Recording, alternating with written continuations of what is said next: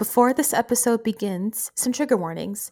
This episode may include mentions or discussions of blood, child abuse, child death, murder, drugs, gore, gun violence, hospitalization, poisoning, police brutality, snakes, starvation, and war.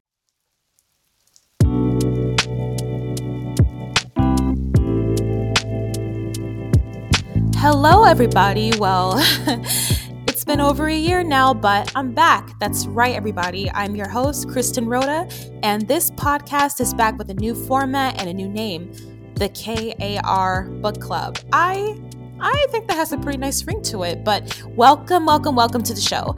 Before we get started, here's a little bit about how the show works. So last summer, I chose books, movies, and TV shows that I loved and wanted to review for you guys. This summer, and from now on, I want you guys to be more involved. That's why the show is called KAR Book Club. Every month, we'll be talking about a book that somebody will help me pick. So, you'll get 12 book club episodes per year, along with some bonus episodes as well, so stay tuned for those. And for more information and updates, go ahead and follow me on Instagram at k.a.r.blog.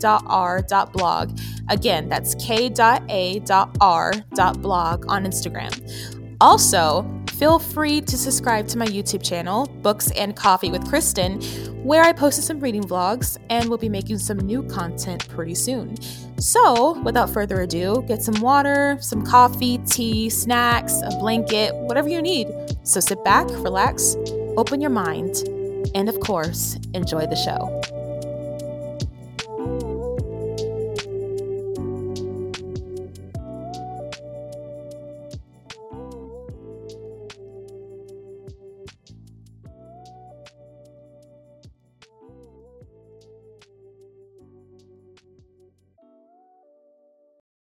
In the first episode of the second season, we'll be discussing our June pick, The Ballad of Songbirds and Snakes by Suzanne Collins.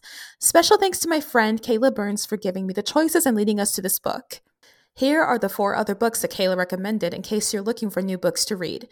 Foxhole Court by Nora Sakovic, Atlas 6 by Livia Blake, This Is How You Lose the Time War by Amal El-Motar and Max Gladstone, and The Raven Boys by Maggie Stiefvater. Now, before I get into the content, let's talk about the crazy talented author Suzanne Collins. If you didn't know yet, The Ballad of Songbirds and Snakes is a Hunger Games prequel.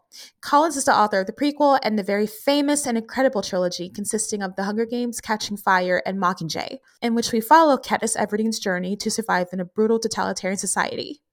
Collins started out writing for kids' TV, and she is credited for writing on Clarissa Explains It All, Little Bear, Oswald, and other Nickelodeon and Noggin cartoons during the 90s and 2000s. Also, let me just say, Oswald was my show when I was 6, so thank you for your service, Miss Collins. She also wrote the Underland Chronicle series, which consists of 5 books and became a New York bestseller. But of course, even more popular than that is the Hunger Games trilogy. All 3 books became very popular movies, and Mockingjay's film adaptation was split into 2 parts. The Ballad of Songbirds and Snakes was published 3 years ago, and I believe there is a movie coming out later this year. Collins has sold over 100 million copies all across the globe, so she's really that girl in the book community, like really. So, like I said, we're reviewing the prequel in this episode, and I gotta say, there's a lot to unpack. First of all, it's the Hunger Games, so you know a lot of people are going to be injured badly. A lot of people are going to die, and if there's one thing Suzanne Collins is going to do, she's going to kill off all the characters you love the most. So, was I emotionally distressed while reading this? Yes. Yes, I was.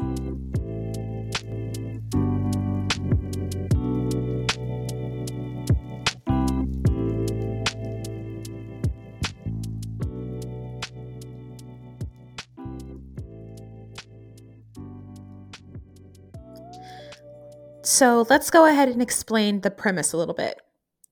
So in this book, the main character is young Coriolanus Snow.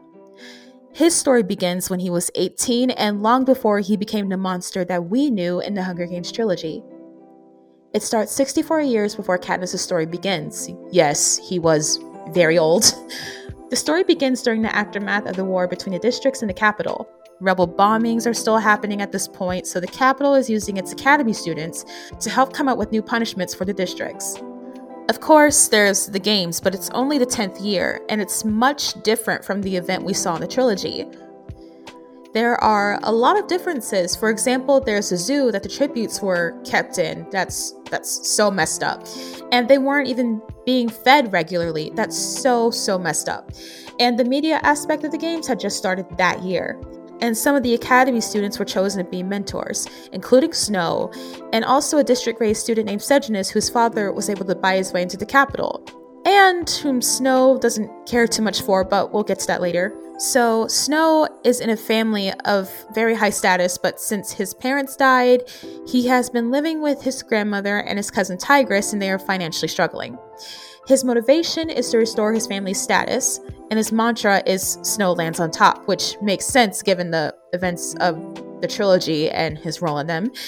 But he has chosen to mentor the District 12 female tribute, Lucy Gray Baird, a fact that originally discourages him because of the negative reputation of the district. But he meets Lucy, witnesses her pull a stunt with a snake at the ceremony, hears her sing, sees her capture the capital's attention, and he decides to capitalize on her potential.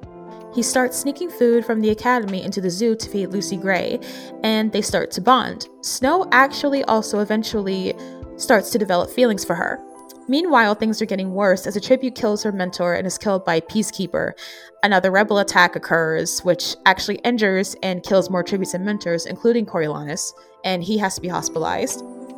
The head game maker, Dr. Gall, further pushes consequences for the attacks, and those consequences actually threaten Lucy Gray's chances, so Coriolanus has to decide how far he'll go to help Lucy Gray survive and restore his family status. Now, I'm not going to go into the plot much further right now because I don't want this to become a complete book summary and too much of a book report, but I'll talk about it a little more in the next section. So, those of you who listened to season 1 last summer, if you remember episode 7, I invited my friend Reagan on and we ranked the characters of Wuthering Heights from most horrible to most justified. Now, okay, let me clear up something. Most justified doesn't necessarily mean good, because if ranking the characters of Wuthering Heights proved anything, it's that even the characters that were most justified in their actions can also have bad qualities. And this book proves it too. So if a character is at the top of my list, they're not even there safe from criticism. Now, ranking characters of a story isn't easy to do, but it's a lot of fun, and it was a lot of fun to compare character rankings with Reagan. I don't have a guess for this episode, and I won't have guests for every single episode, but if it's appropriate, I'll do a ranking for every book I review on here. If there are not enough characters to put in a proper ranking, I'll just do comparisons. In this book, there are a lot of characters, and I can't rank everybody for obvious reasons. There are 24 tributes, 24 mentors, a whole bunch of capital people, peacekeepers. It would be way too much for me to try to rank everybody, and the episode would probably be like hours long, and I don't want to do that. So for this book, I've made it a little easier by narrowing the list down to just 6, and these are just the major players. So what I'm going to do is talk about who they are, their role in the story, and why they're in the position they're in. So let's get into the ranking, and let me know after you listen to this if your ranking was different from mine, if you agree or disagree. So like I said, I'm going from most horrible to most justified. So let's start with the character I put dead last, which is none other than crazy, nutty Dr. Volumnia Gall. I am so serious when I say that this woman is freaking nuts. Like, she is on a Patrick Bateman from American Psycho level of crazy. FYI, the reason I said Patrick Bateman is because both of them did some crazy stuff with rats that I'm not going to talk about because that'll just make me vomit. If you want to know, refer to page 58 of the book and or read American Psycho. But speaking of that, she's the head game maker and I guess the original creator of what we call mutations in this universe. And basically, mutations are dangerous animals that are genetically modified to do even more damage to humans than they originally could. These mutts include poisonous snakes that can poison a human just enough to kill them with a singular bite. And a few tributes died this way when Dr. Gall dropped the snakes into the arena and they didn't recognize their scents. And a mentor named Clementia came pretty close to that fate. Page 58 says that Gall had unnerved Coriolanus since childhood. It's pretty easy to see why. Because not only does she constantly do twisted stuff, but Dr. Gall is just, she's just strange in general. Like she is one of those people that's already on 100 at 7 in the morning without coffee. That's the first sign of a complete psychopath. Okay, I'm totally kidding. But it makes sense in her case. And then there's the animal thing, and a lot of times she starts a conversation with riddles about animals. For example, after Coriolanus gets back to the academy from the zoo, she goes, hippity hoppity, how was the zoo? You fell in a cage, and your tribute did too. Like, seriously, when I read that, I thought, lady, you are not normal. Like, you are just not normal. But it's not just her strangeness with animals that put her in this position. Part of what makes her such an effective villain is this. She does nothing good, nothing at all. But it's clear that she believes that what she's doing is the right thing. Her morals are all backwards, like completely backwards. And I think that one thing that proves that the most is when she asks the students to write a whole essay, like literally a whole essay about their favorite thing about war. Like, I would have been like, my favorite thing about war, like, who enjoys war? Like, I would have been so confused if I was in that classroom. But who enjoys war? I guess sick people like Dr. Gall. So next on the list is Dean Casca Highbottom. Now, the ranking was actually easier than I expected, but the hardest part was taking Dr. Gall and Dean Highbottom and then choosing the lesser of the two evils. But after going through the book again, I realized that not only do I hate Gall a whole lot more, but she's objectively a whole lot worse than Highbottom. See, Highbottom may be evil in the sense that he's okay with creating a whole event where they force 24 children to kill each other, but he's not nearly as twisted and sadistic as Dr. Gall. I don't think he is like even close to her. He's just really bitter, vindictive.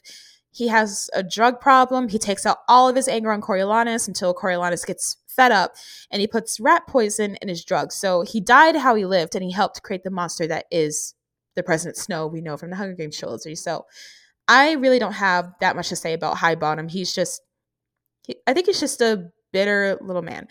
But speaking of Coriolanus, he's next on the list. So reading this book, it brought me to this thought. For new reasons, this man is going directly to HE double hockey sticks, and he will not be passing go or collecting $200. He is one of the newest characters to prove that not all protagonists are heroes. Like, Sejanus deserved a better friend, and Lucy Gray deserved a better lover, for sure. Okay, here's the crazy thing about all the kindnesses. The word kindness isn't in air quotes, but here's the crazy thing about all the things he did for Sejanus and Lucy. He absolutely still would have cheated to help Lucy win, even if he didn't love her. And he would have gotten Sejanus out of the arena and cared for his mother, even if he didn't care for him. I think Snow cared about Sejanus just a little more after the middle of the book, but still not that much.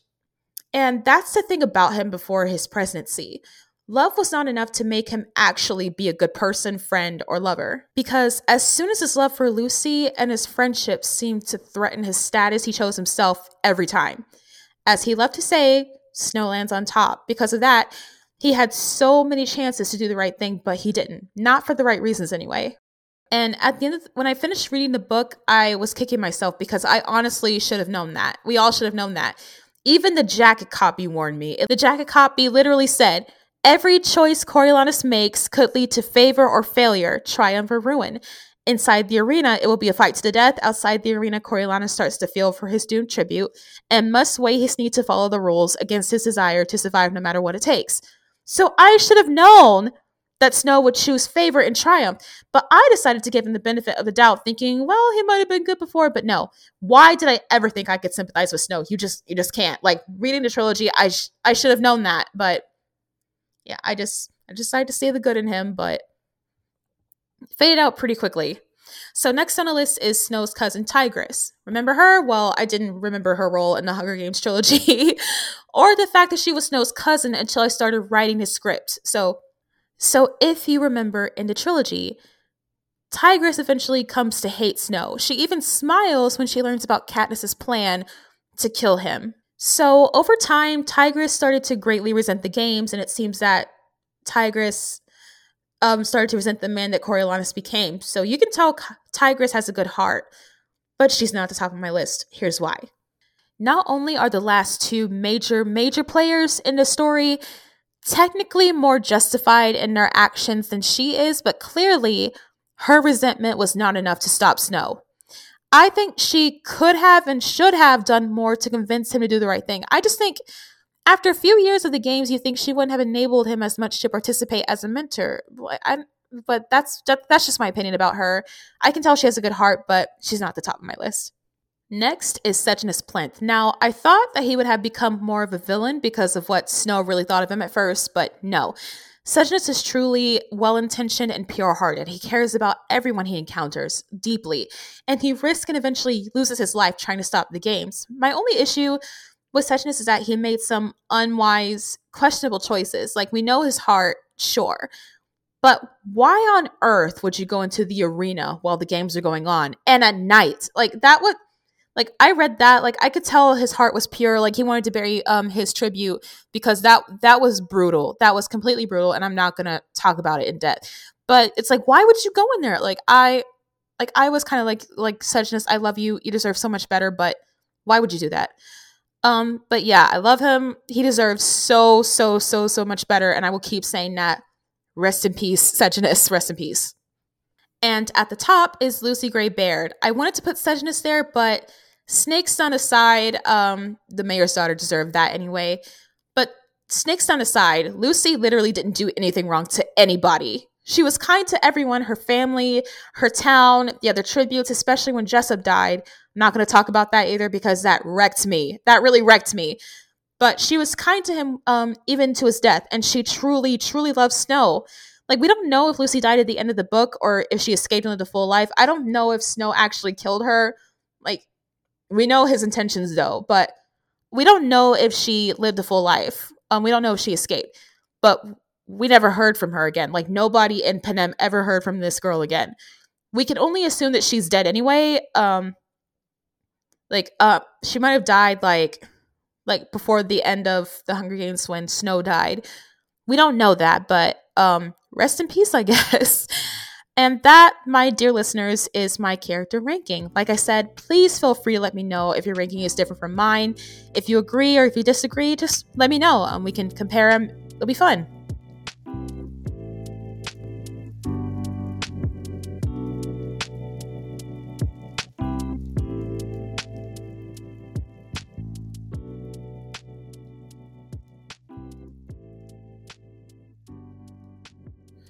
So, before I close out, I want to do a segment every episode where I tell you guys if I like the book or not.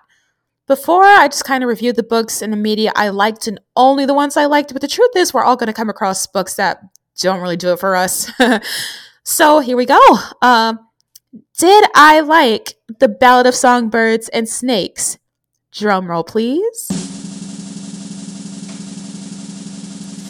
And the answer is a resounding yes.